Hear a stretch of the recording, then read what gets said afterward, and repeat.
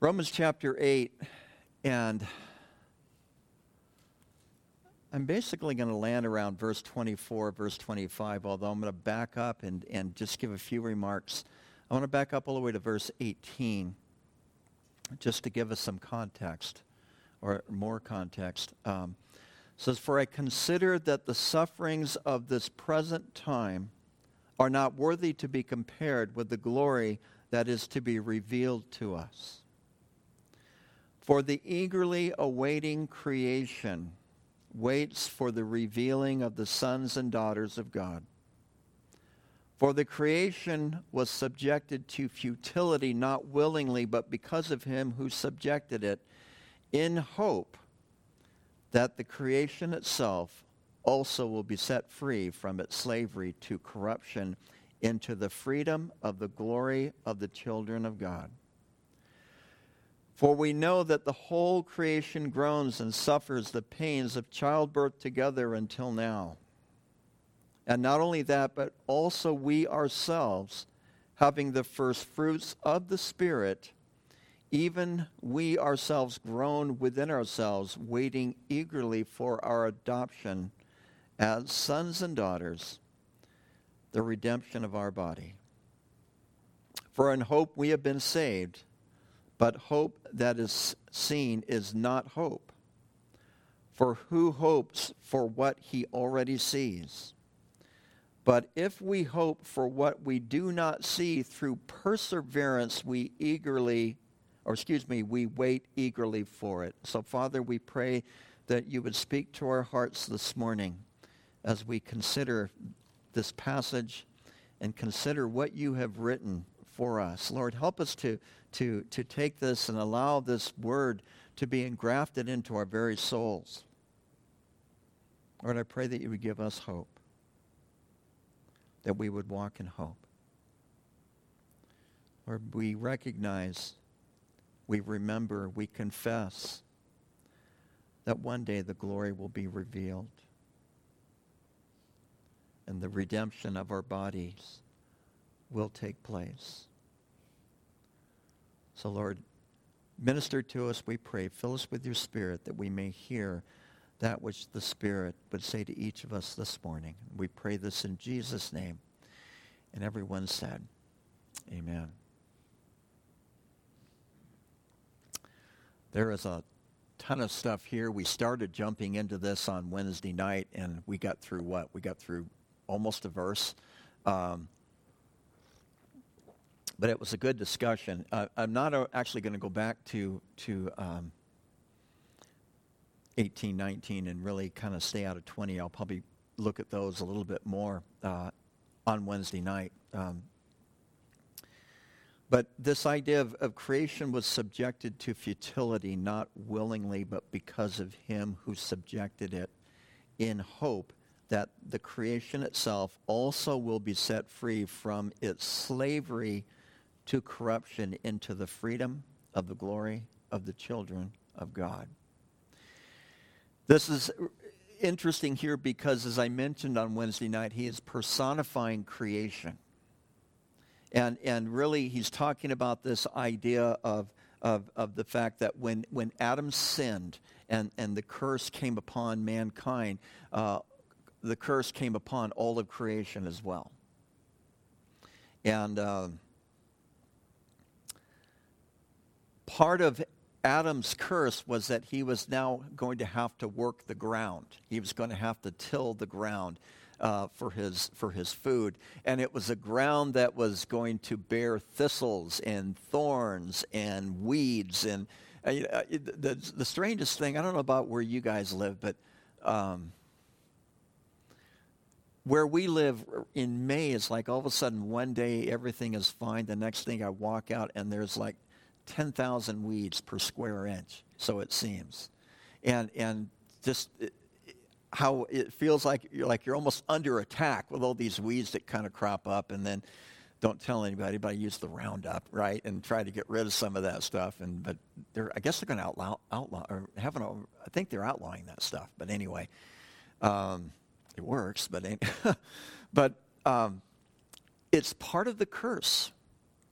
Paul here then is personifying creation. He's personifying creation and saying that creation is groaning, awaiting its redemption, awaiting that time that it will finally be at the place where it could truly glorify God in the way that it was originally created to do so.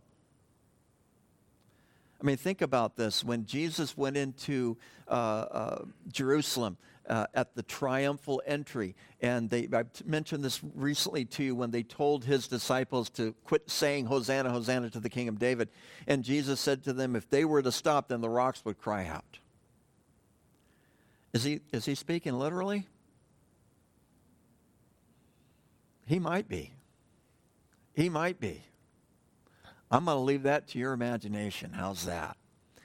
But you know, as I thought about this, and I don't want to touch on this completely or spend a lot of time on this, but Christians, among all people, should be those who respect creation.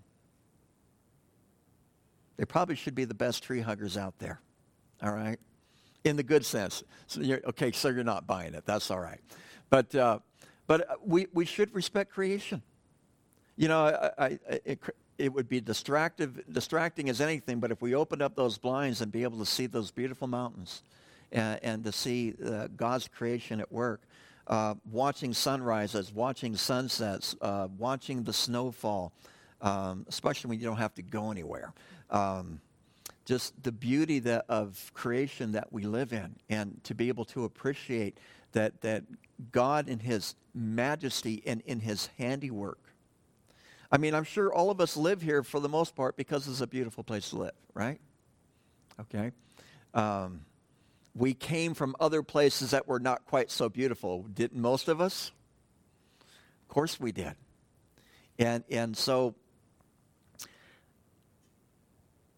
when I look at nature, when I go out in the woods, to me, it's this just wonderful thing to where I feel like I'm entering into God's presence. I'm entering into his house.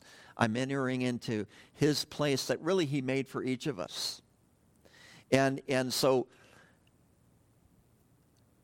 creation fell under the curse. Can you imagine what it must have been like before the curse of humanity? There weren't any predators. And you think about Isaiah prophesying, and I believe it's probably the millennium that he's talking about, where he talks about the lion and the lamb lying down together. Try to do that today and see how well that works. But this restoration of creation and how it looks forward to the freedom of the glory of the children of God. The freedom of the glory of the children of God. We will walk in a freedom then that I don't think we understand correctly now. And what does that exactly mean? I'm not really sure. So it's one of those stay tuned type of scenarios. But to be at experience this glorious state of final redemption, of final restoration, the new heaven and the new earth that 2 Peter chapter 3 and Revelation chapter 21 speaks about.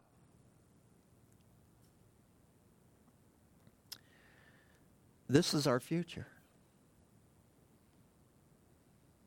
To be able to experience the glory of God as God originally intended it.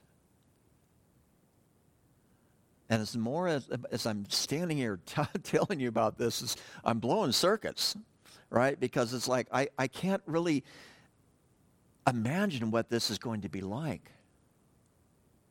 But I know it's going to be wonderful, and I know it's going to be glorious, and I know it's going to be fulfilling, and I know that it's never going to get old or boring or mundane. We have a glorious future. We're on the winning team. In spite of the fact that we currently live in the cursed environment, the cursed creation. Essentially, we live, and I don't think any of you like it when I say this, but I believe the church lives in exile today. In fact, I'm going to end with that in Hebrews 11.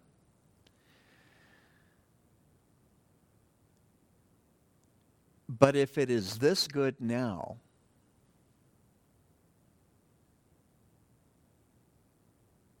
and I have to say, I really think Christians in America have very little to complain about. That's just my opinion. Your mileage may vary on that one, I understand. But I think we have very little to complain about. But if it's this good now, imagine what it's going to be like with the redemption of our bodies. Especially as we are all getting what? Thank you. We'll just leave it at that. How's that?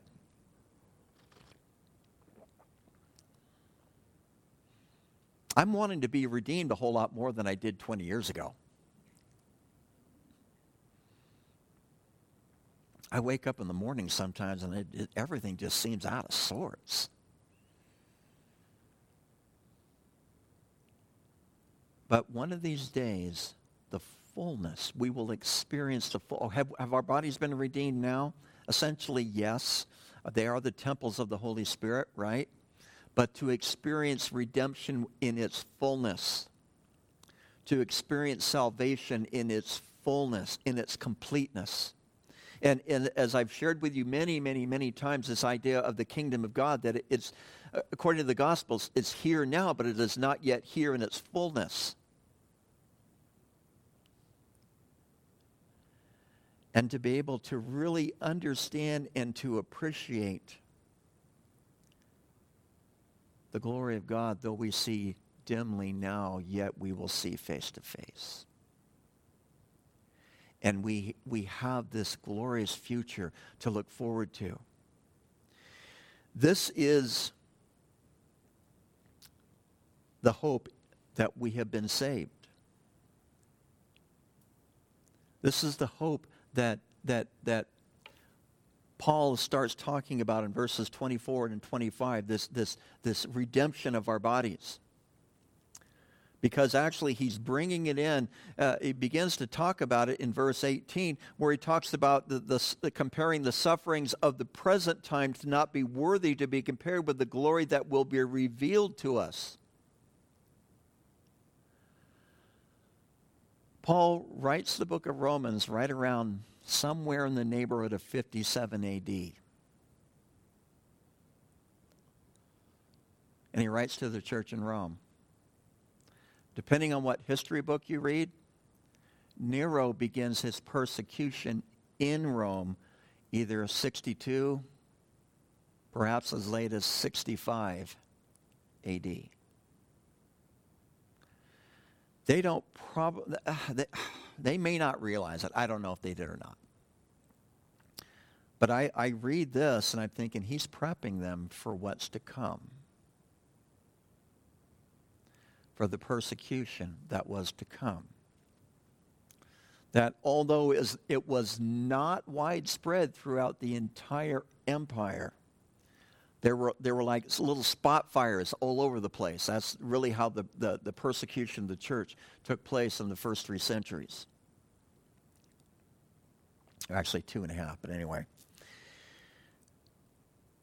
Nonetheless, he was prepping them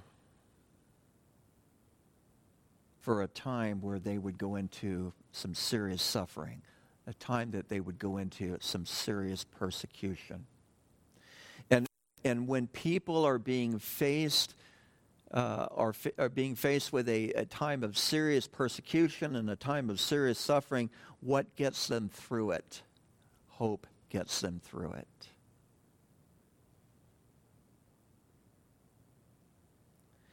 And it is a hope that recognizes that deliverance may not happen in this lifetime.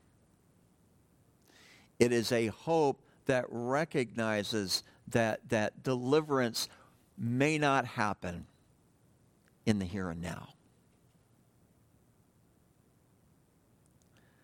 I'm amazed at the things that we put our hope into. And we wrap it up really nicely and dress it up really nicely like a Christian Christmas gift. When in reality our hope is built on nothing less than Jesus Christ and his righteousness. And that's what Paul, I believe, is calling them into here. Because one day our mortal bodies, he says this also in Romans 8:11. But if the spirit of him who raised Jesus Christ from the dead dwells in you, he who raised Christ Jesus from the dead will also give life to your mortal bodies through his spirit who dwells in you. 1 Corinthians chapter 15, verse 53 says, for this corruption must put on incorruption, and this mortal must put on immortality.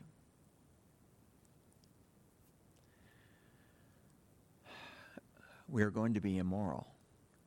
I said that incorrectly, didn't I?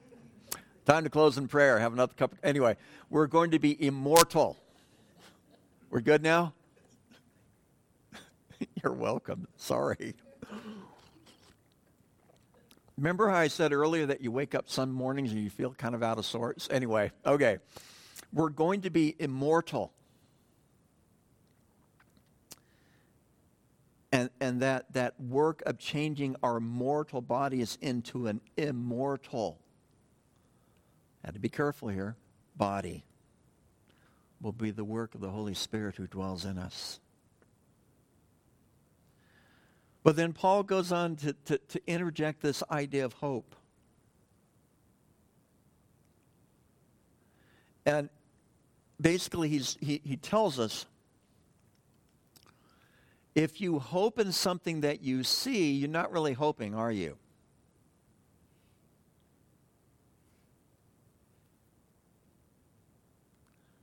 Because, well, some of you are probably hoping I'm going to be done in 15 minutes or so, right? That's yet to be seen, right? So that would truly be hope. But Paul is bringing out this idea that hope is something that takes us beyond our present situation. It takes us beyond our present reality.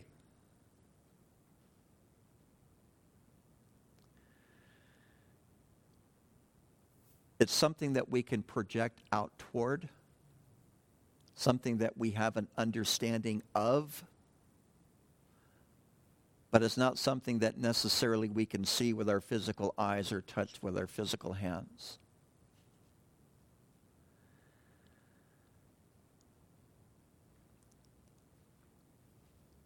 We've been told in many places in Scripture, we were really told here, even in Romans 8, that full extent of the riches of our salvation has yet to appear. As I said, we really have an incredible future in front of us.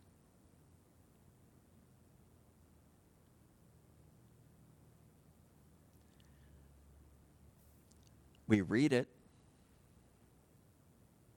Hopefully the Spirit of God bears witness with our spirit that it is true.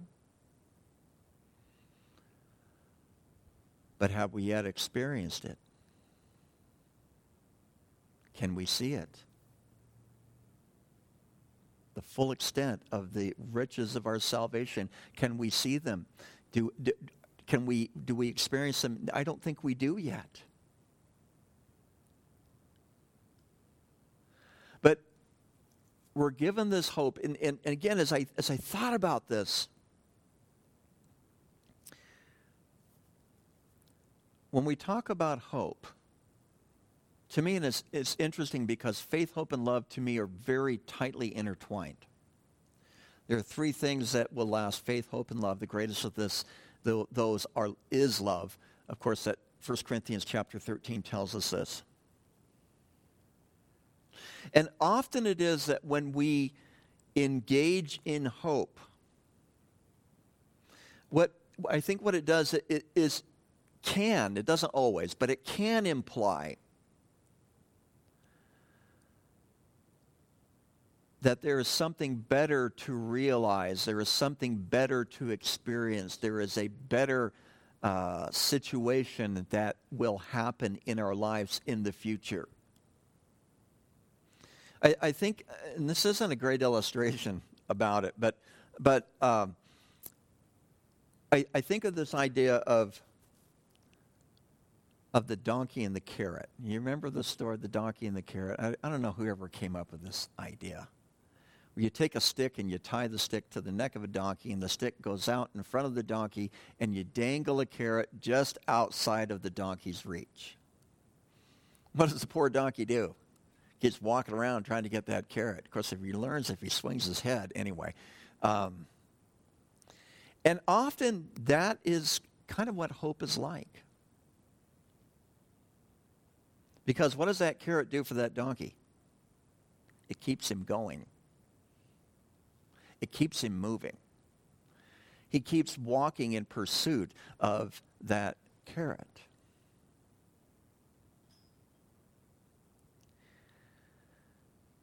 And again, the experience and the extent of the riches of the fullness of our salvation is kind of like that thing that has been set before us.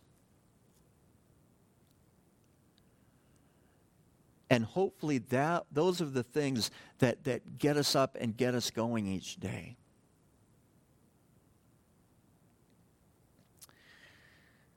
Now, I'm not looking to die anytime soon. I hopefully none of you are either.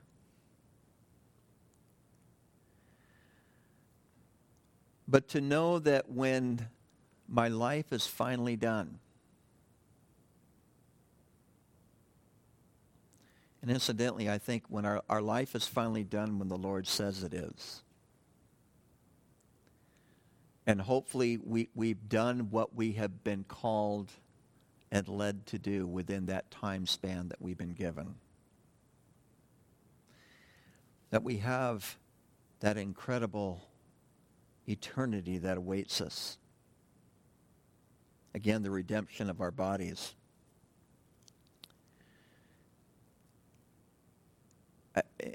And I see it a lot of different ways, but I almost envision us always, all of us being like 20-something hard bodies, and I'll have a full head of hair, a very long full head of hair. But anyway,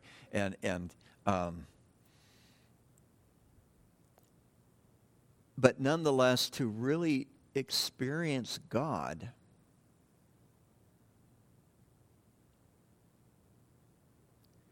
in a much greater capacity than I can now. To me, that's the real heaven of heaven. Not the new bodies and all of that stuff, even though I think that's important, and that's part of how God wants to bless us. But to be in his presence, I would rather be a doorkeeper in the house of my God than to dwell in the tents of the wicked, the psalmist said. And to be one thing I desire, David, in one of the Psalms, and that will I seek, to dwell in the house of the Lord forever.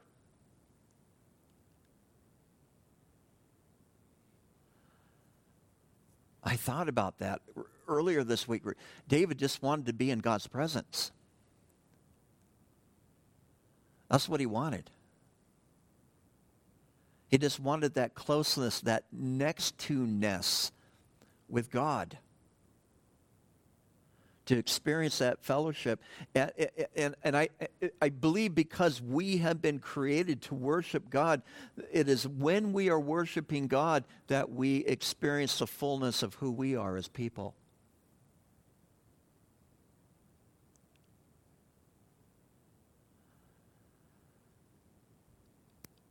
And so we have this hope that's set out before us. But if we hope, verse 25, we hope in that which we do not see. Through perseverance, we wait eagerly for it. We wait eagerly for it. which I find fascinating. Again, in the grammar, Paul is using like a double compound in this word to wait eagerly,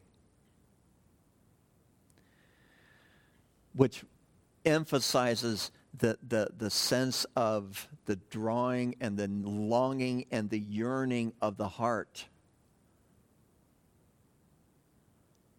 to realize the full redemption of our body, to live and to experience the full extent of the riches of our salvation. Often it is that we apprehend our hope by faith. Like I said, faith, hope, and love, I think, are very tightly interwound. And to me, there's no more, there's no greater passage that really just gets me to thinking about faith and how it's intertwined with hope than in the book of Hebrews chapter 11, which I want to turn to now real quick. Hebrews 11.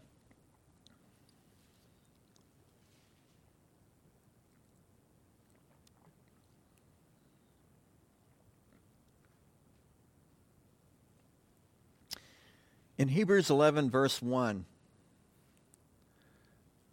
and in the New King James, it says, "Now faith is the substance of things hoped for and the evidence of things not seen." I read a couple of different translations on that particular verse because reading it in the New King James, to me, I don't grab it real well. But the English Standard Version says, "Now faith is the assurance of things hoped for, the conviction of things not seen." Faith is the assurance of things hoped for. Have you ever hoped for something that you never received? We probably all have. And you know how that feels. But what I've even thought of is particularly as a kid when I would hope for something good to happen, whatever that would be. Let's say I hope I got to go to Disneyland next month, which I rarely did, but anyway.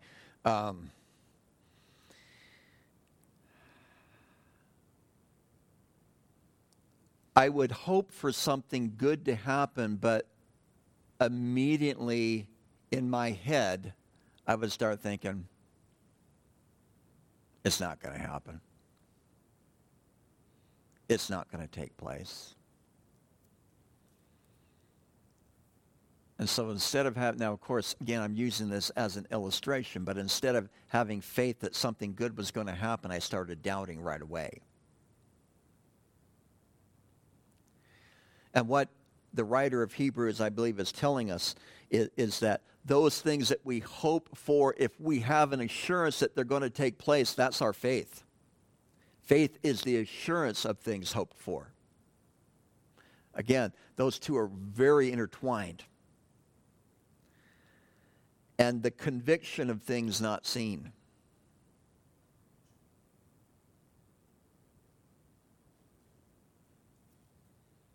You know, as I think about basic Christian doctrine, you either have to be crazy to believe it or you have to be inspired and breathed upon by the Holy Spirit to understand it, one of the two. Because much of our faith is wrapped around convictions of things that we have never seen.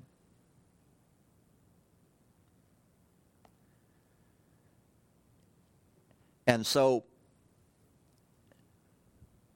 we need the element of the Holy Spirit, the person of the Holy Spirit, to make these things come alive to us, in a sense to convince us that, yes, in fact, we can hope in these things, and yes, in fact, that they are true. And to have that assurance, that faith that they are true, and to have a sense of conviction even though we have not seen these things.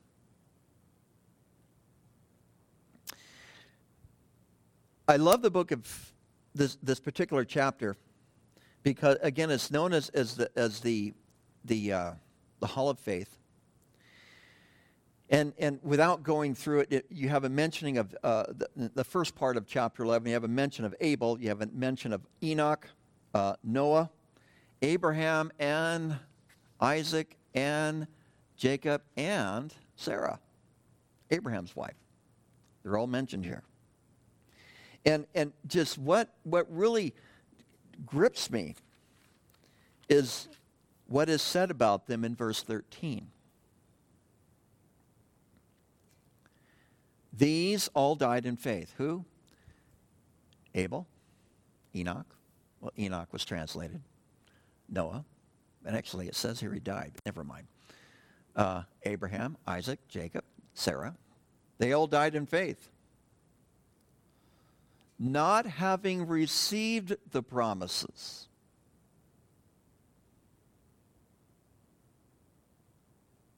Let that sink in. Were they all given incredible promises? Yes, they were. According to what the writer of Hebrews tells us, they didn't receive them. At least not in their lifetime.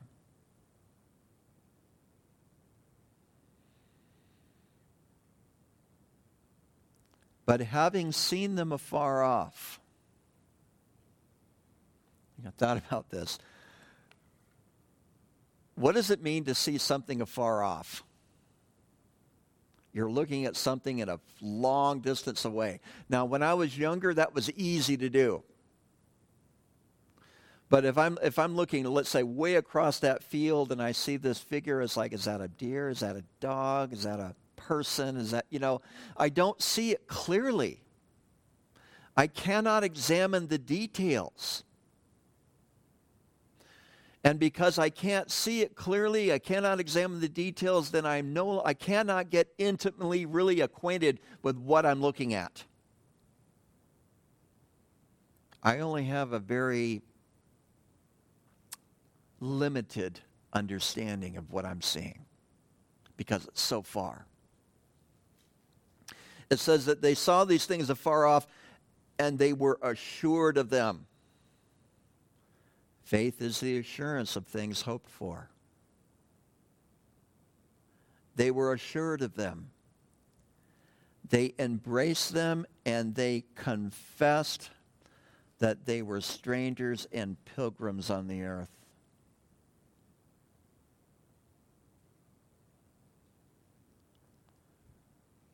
Strangers and pilgrims on the earth. This isn't our home, folks.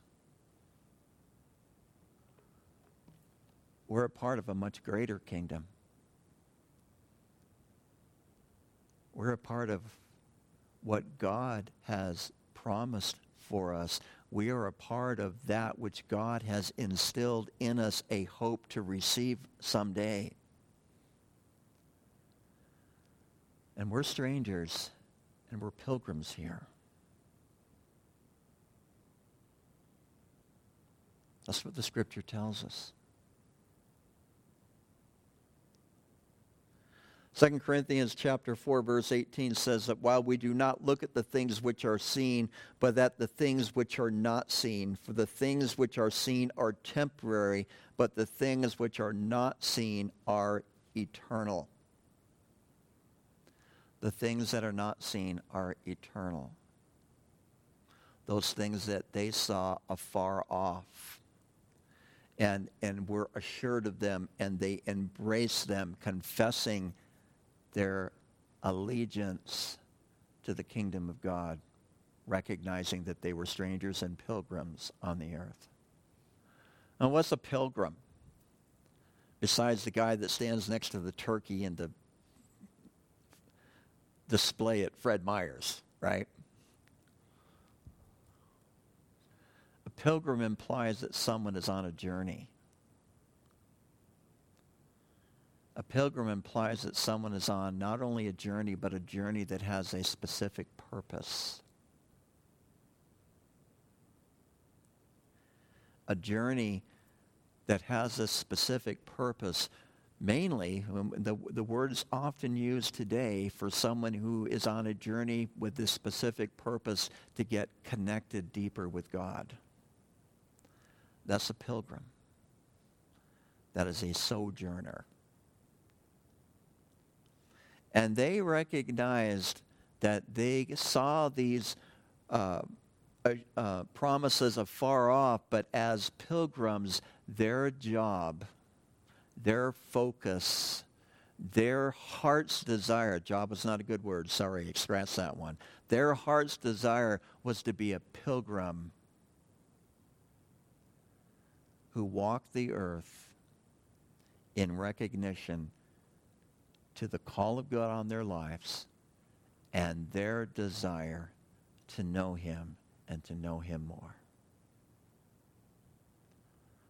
That was Abraham's heart. That was Sarah's heart. That was Noah. That was Enoch. And I thought about it last night. That was Abel, which we're not told a whole lot about. Other than he had a brother with an attitude, right?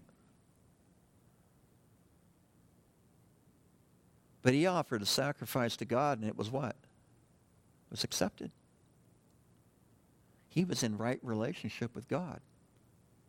It was his blood that cried out to God from the ground.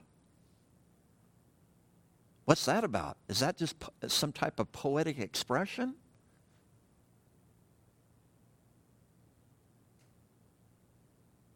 Or was Abel that in tune with God? I'll let you think about that one. Doesn't say. Can't tell you either way, right? But to me, these type of things in the Scripture, they fascinate me. We've been called, 2 Corinthians 5:7, we've been called to walk by faith, not by sight.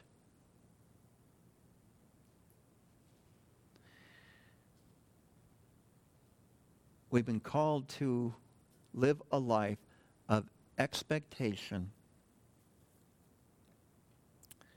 to one day experience the fullness of our salvation,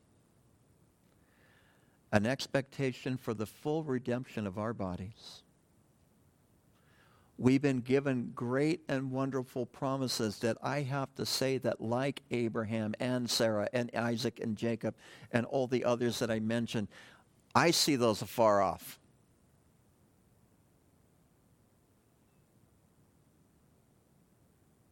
I see them afar off. And yet, as I'm getting older, I also feel like I'm getting closer. But it's more than just a reasoning thing. There's a sense there. And so we've been called to be pilgrims and strangers. All my life, the world has not really liked me. All right? And I know a lot of you are that way.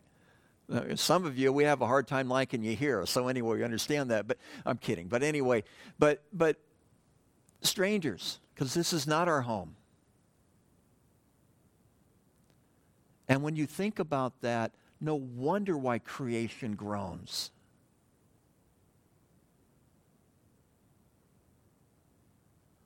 Because it has become something that, based on God's original design, was not his first and full intention.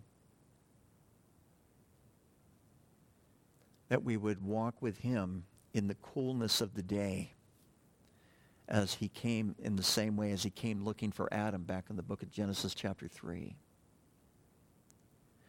That's our destiny. That is our hope. I see it afar off. But again, one day it will be worth it all when we see Jesus. Amen.